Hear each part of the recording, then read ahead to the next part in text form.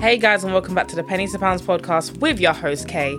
And this is the podcast where we aim to dispel myths, simplify difficult financial jargon, and rectify your own personal problems. Welcome back, guys. We are back. We are back again with another episode. And as you can tell by the title, this is the episode where we're going to tell you everything that you need to know as a first-time buyer.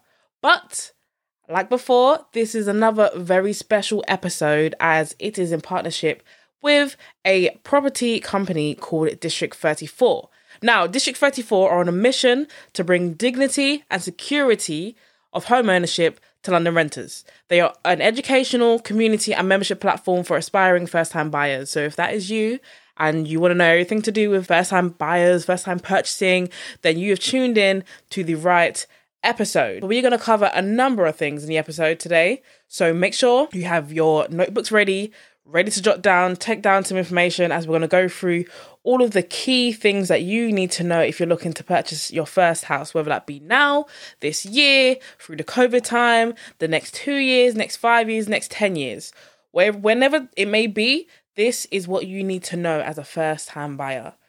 First of all, we're going to start off with what is a LISA. So LISA stands for Lifetime ISA, and this is a government-backed scheme to help first-time buyers get on the property market.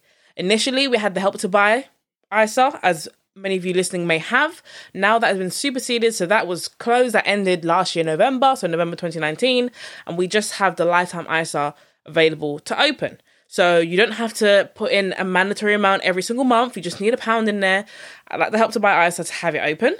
You get a maximum of £1,000 bonus from the government every single year, providing you max it out. So the maximum you can save is £4,000. So if you save the maximum every single year, you get £1,000 on top from the government. And that can be used towards first-time house purchase or towards retirement. Amazing, right? Free money. Who doesn't want free money? The downside is, with the Lifetime ISA, is that you cannot withdraw it unless it's for, like I said, first-time property purchase, retirement, or you are terminally ill. If you are none of the above and you want to withdraw your money, then you will incur a 25% penalty fee. That penalty fee comprises of 20%, which is the government bonus, so you'll forfeit that, and 5% of your own saved money. However, you'll be happy to hear that that has currently been waived. So that if you're listening now, you don't have to worry about that. So that penalty fee has gone, just because of the COVID times, because we know how hard it is for many people with a loss of income, a decrease in income. So if you do want to take out money, obviously the government bonus, that's not yours. If you want to take out your own money and worried about incurring a fee, the penalty fee, that has been put on hold until April 2021. So go ahead, take out your money if you need it and put it back. As long as the money's been replaced by next April, you won't have to pay any kind of penalty fee. So that is really, really good to know if you didn't know that. That is what the Lifetime ISA is. So if you are looking to start saving, if you're already saving, then a Lifetime ISA might be a really, really handy tool to have. If you have a Help to Buy ISA and you say, you know what, I want to have a Lifetime ISA, I've compared the two and I've decided the Lifetime ISA is better for me, then you can absolutely do so. Pick a Lifetime ISA provider, contact them, and they will help you through the steps to move your money over from the Help to Buy to the Lifetime. So you can still get your government bonus in the Lifetime ISA. You don't have to forfeit that. Equally, if you have a Help to Buy ISA and you want a Lifetime ISA in addition, you can do so. You can open up both. Just remember that you can only get the government bonus on one of them. So if you have the Help to Buy and the Lifetime, you only get the bonus on one of the accounts, not both. Unfortunately, there is no way to cheat the system and get it on both. Only on one. So that's something for everyone to remember. Only on one. Now we're going to go on to a typical term that we see quite often. You may have seen if you've been doing research onto property purchases. That is LTV. Now, what does LTV mean? It means loan to value. That's what that means. And this is basically how much you are borrowing for your mortgage in relation to your property value. And that is denoted as a percentage. So let me give you an example, because I know this might be going over your head. Let me give you an example. So let's say I have a property that's worth £220,000, right? And my deposit is £22,000, so that's 10% of the property value. So the LTV would be 90% for my property. Why? Because I have put down a 10% deposit, £22,000, and I am borrowing the other 90% from the bank to be able to pay my mortgage. So that's what it is. loan to value. That's what that stands for. So if you ever see that, you know what that means. You can demystify that now. You know exactly what that means. LTV, loan to value. The next thing I'm going to move on to is stamp duty. So again, you may have heard stamp duty, but what is stamp duty? What exactly is stamp duty? I will tell you. Stamp duty is taxes on property purchases. So as you know, we have so many different taxes. What do we have? We have VAT, we have income tax, we have corporation tax, we have excise duty. I could go on forever. We have so many different taxes in the UK. Stamp duty is but another one that we have to incur. And this is one that is paid on properties over the value of £125,000, £125,000 if it's a residential property. So if it's a property that you're going to buy to live in. If it's a property that you're going to buy to rent out, to work in, wherever it is, then you pay it over the value of £150,000. So unfortunately, there is no escaping it unless you are a first-time buyer. If you are a first-time buyer, you get stamp duty relief. Doesn't that sound nice? Relief. You get stamp duty relief on any value property as long as it does not exceed £300,000. Now, you may be listening to this and may think, well, that's impossible if I'm going to live in London. And you know what? You would be right. I would give you that. You would be right. So if you were trying to buy a property in London, good on you, because properties are very expensive in London. But if you were to, then you would have to pay stamp duty on that property because it will exceed £300,000. However, if you look further afield and look further out, there are properties throughout the UK, in West Midlands, in Scotland, and everywhere, all kinds of places, which will be a lot cheaper. So you will get stamp duty relief, which will mean you don't have to pay. You don't have to pay stamp duty on that property purchase. But that's definitely something to factor in, especially if the property that you want to buy does exceed 300,000. You want to kind of factor that in mind and know that you may have to pay stamp duty. So you might be hearing this and think, yeah, this might be me. So the stamp duty amount varies, but if your property exceeds 300,000, so literally £300,001 up until £500,000, then the stamp duty amount is 5%. So 5% of the property value will have to be paid in the tax of stamp duty. So remember that, factor that in if that is something that you have to consider. That will have to go into a list of costs when you come to purchase your house, but that's definitely something to consider as well. Another question, something else that comes up a lot is, what are the different types of mortgages? What are the different types of mortgages? And I'm not talking about the different banks. I'm talking about the different actual types. So if you've gone to have a look, and you may have been inquisitive, or you may be right on the edge of getting your first property, then you will see different types of mortgages. You'll see a fixed rate mortgage and a tracker mortgage. So you're going to think, what do they even mean? And I thought this when I first heard it. I did. I thought, what does this mean? Well, I'm going to tell you what they mean. So if you have a fixed rate mortgage, as I'm sure you can kind of get from the name, it means that the interest rate on that mortgage is fixed for the period of time you have your mortgage. So if your interest rate, and I'm just doing an example, if your interest rate on your mortgage is, let's say, 4%, that means that, and your mortgage period is 30 years, for example, that means for the whole of the 30 years, you will be paying 4% on your mortgage, right? Compared to a tracker mortgage, where the tracker mortgage is a variable rate mortgage, and this tracks the interest rate of other mortgages. So for example, if we go again, I got my mortgage, and when I took it out, it was 4%. However, 2 years down the line, mortgage rates have decreased. So now my tracker mortgage will also decrease in its interest rate. So now it's gone from 4% to 3.5%, right? So now I'm paying even less. What that does is it will watch the rates of other mortgages and adjust itself accordingly. So you may find yourself paying a lot less during different periods and possibly paying more because it tracks the rates of different mortgages. A lot of tracker mortgages do actually follow the Bank of England rate, so the interest rate of the Bank of England, but that's what tracker mortgage is. So it's really, really good. If you can, obviously, when you're a first-time buyer, we kind of just take what you can get. I know it's hard to be discerning and picky, but tracker mortgages are definitely very good. If you can get one, if not, then fixed rate is absolutely fine. But that's the difference for the two. So if you're having a look and you didn't know what they meant, that's what it means. Tracker versus fixed rate mortgage. Now, a popular question that I get asked a hell of a lot is, how much deposit do I need for my first time property purchase, right? And this is obviously hot topic. Everyone wants to know, how much should I be saving? I'm saving, but what am I saving for? How much am I saving? So typically, a first-time property deposit is 5 to 10% of the property value. Typically, the more you can save, so if you can save up 20%, 25%, obviously that means the less you have to borrow, the less money you pay back in interest and the mortgage, but typically between 5 to 10%. So if you want to put that into perspective, I have gone and had a look. I will put what's the word? Why have I gone blank?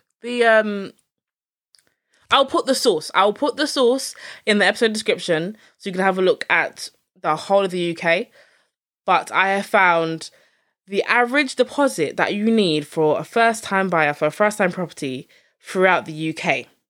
As you can imagine, London is the highest. So if you're trying to purchase a house in London, the deposit you will need for a London house, the average deposit is £109,000. But to be exact, 109,885. I can never say that. 109,885 pounds. There we go. That's how much the average deposit is to buy a property in London if you're a first-time buyer.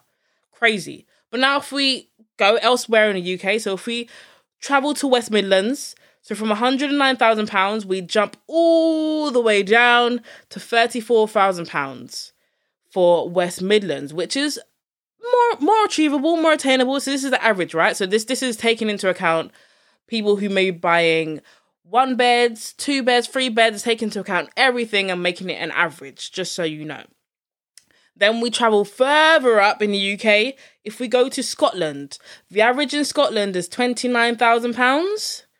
Then if we travel, look at my geography. If we travel further down and to the left, I hope I'm right, down and to the left to Wales, we're looking at £25,000. To be exact, it's £25,704 for the average deposit. Now, if we cross the pond and go up to Northern Ireland, we're looking at £25,317. Wait, £25,317. I don't know why I'm struggling with this. That's how much it is. So as you can see, the highest is London with £109,885, and the lowest is Northern Ireland with £25,317. There's a big gap in the average deposit that you need as a first-time buyer. But just to kind of put it in perspective, London is amazing. London is very amazing. I live in London. You're so connected. The transport, as much as if you were a Londoner, TfL is not your friend. It costs a lot of money, but you are so connected in London. You can go from one part to another part in 45 minutes and you're there. I know from me, I live in East London. I can go from East London to Central London in about 35 minutes and I'm there. So London is amazing. There's so much to do, but equally it's so expensive to live. It is super expensive to live. So it may be worthwhile considering other places. Considering places, even on the outskirts, even in places like Kent, Essex, places on the outskirts. So you're not too far away from London. You can still travel in. If you drive, you can still drive in, or you can get fast trains into London, but you can also benefit from cheaper living, cheaper housing there. That's just my little 2 pence piece in there for you guys. Now we're going to go on and talk about the Help to Buy equity loan.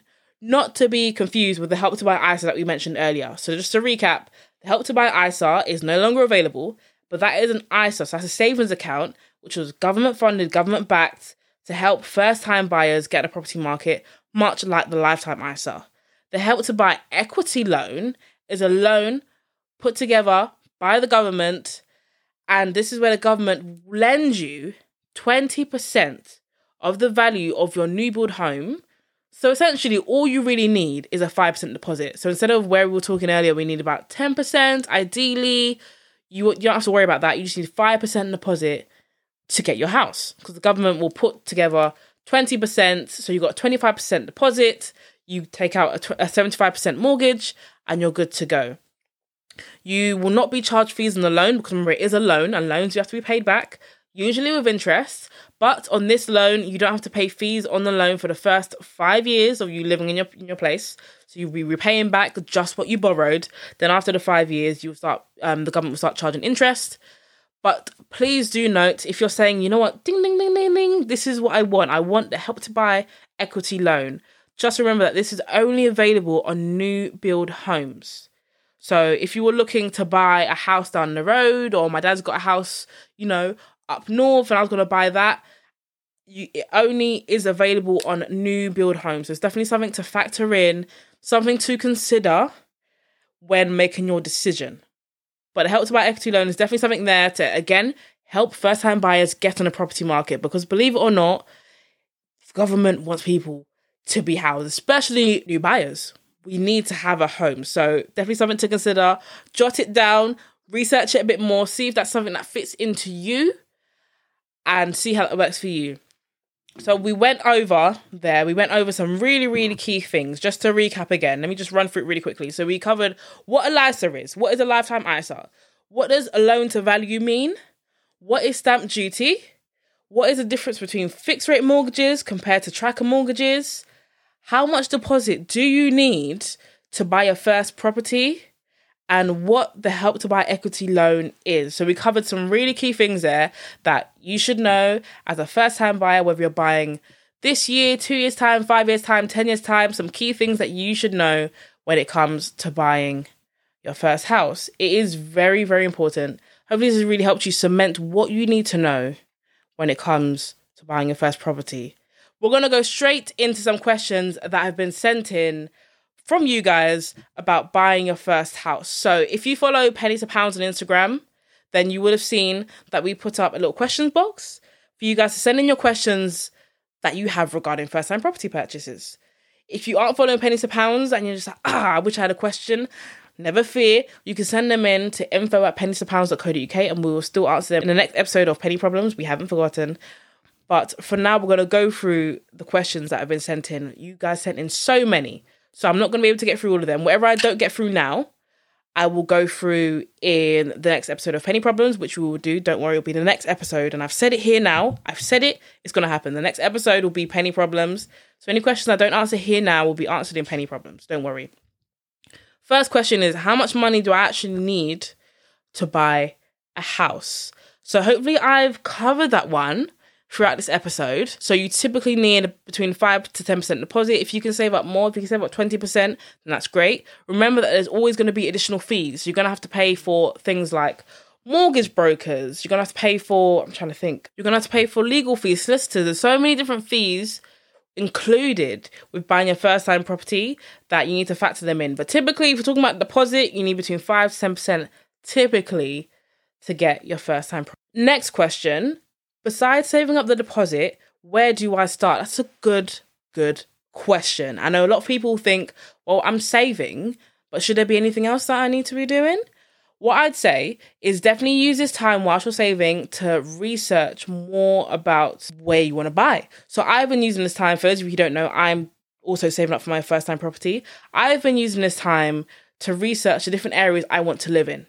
Because, as I mentioned earlier, London is extortionate and I cannot afford London as a female by myself with one deposit saved up. So, with that being said, I've looked at different areas. So, I would tell you to use this time to educate yourself on the different areas and the prices that are there. So, if you have a look at, let's just take, because I said it earlier, let's take Kent.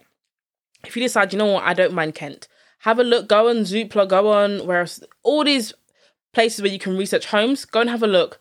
See what you're looking for. If you're looking for a 1-bed apartment, 1-bed house, have a look at the average price range.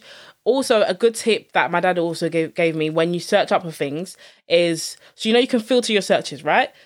You can look at what's listed there, and that's great. You can see the price there, that's great. But what you want to do is you want to scroll down, whatever your website you're using, and find either completed listings or sold. And that will tell you the houses that have actually been sold and how much they went for.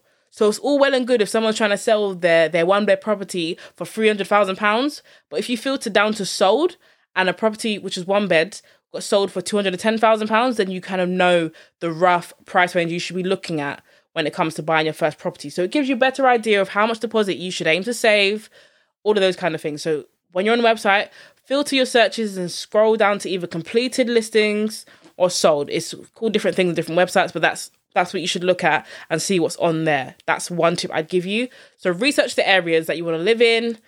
have a look, depending on how close you are to having it all saved up, you might want to have a look at some mortgage brokers and see how they can help you to give you a better understanding of what mortgage you'd be eligible for.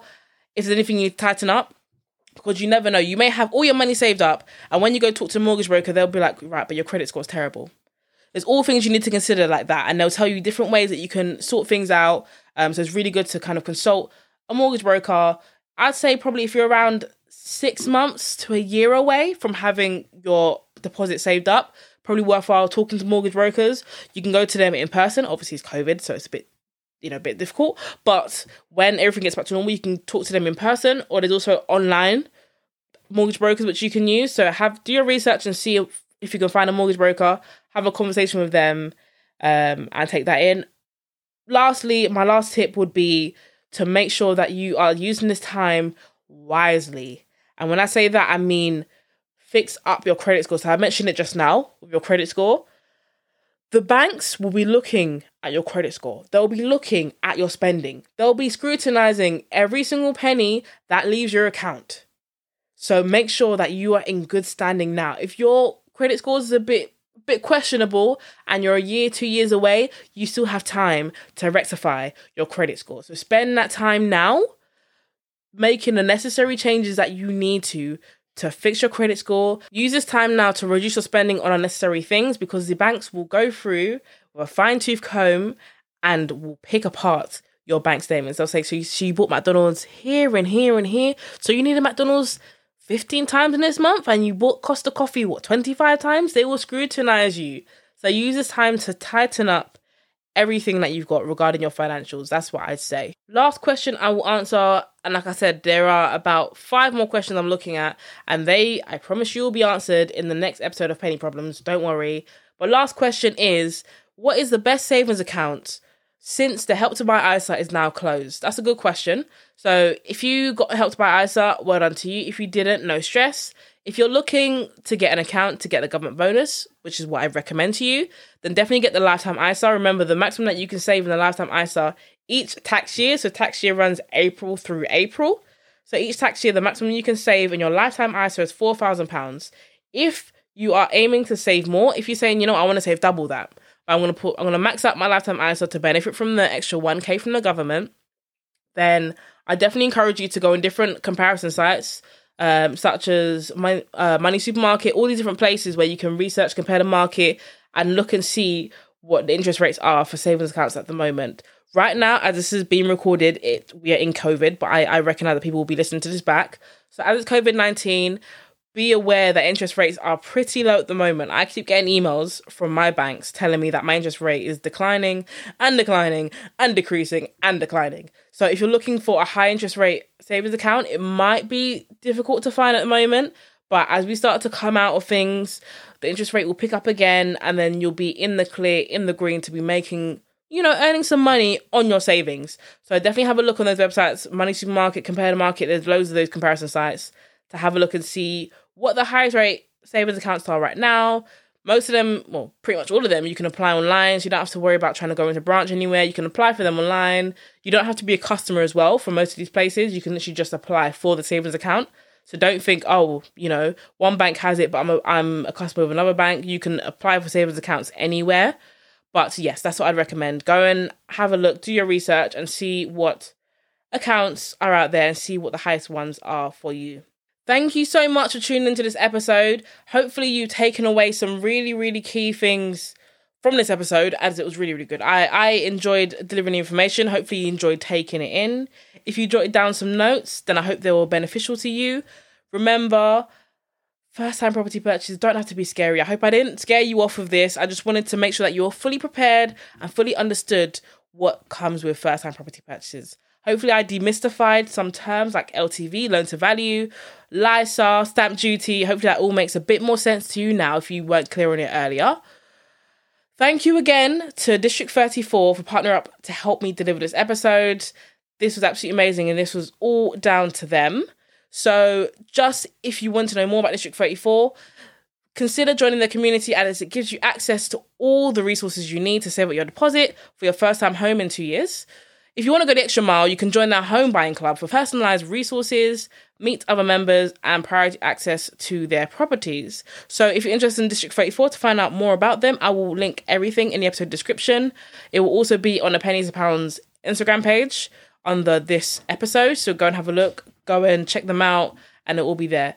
Once again, we'll be back again next week with penny problems. So if you have any questions now about anything, doesn't have to be about property, about anything, send them over to info@penniestopounds.co.uk, or wait, I will be putting them up a lot more often on the Pennies to Pounds Instagram page, so you can literally just send in questions there. I will take them down, and when it comes to penny problems, I will answer them for you. But that will be the next episode coming out, will be penny problems. I know there's like a backlog of messages and questions in the Pennies to Pounds emails, so keep sending them through and it will be answered. Don't worry, I've seen you. I've got you. Thank you guys again for listening and tuning in. As always, remember to follow Pennies to Pounds on all social media accounts. Follow us on YouTube. We've got more content coming out. Don't worry, I know we've been on a little hiatus, but we've got more coming out. And just thank you guys for being amazing. I hope you guys have an amazing week. Hope it's productive. Let's be your little motivation. Keep working towards what you want to achieve. And yes, the outro's done. Look at that. I'm still talking over the outro. Thank you so much. And we'll see you again next week. Bye.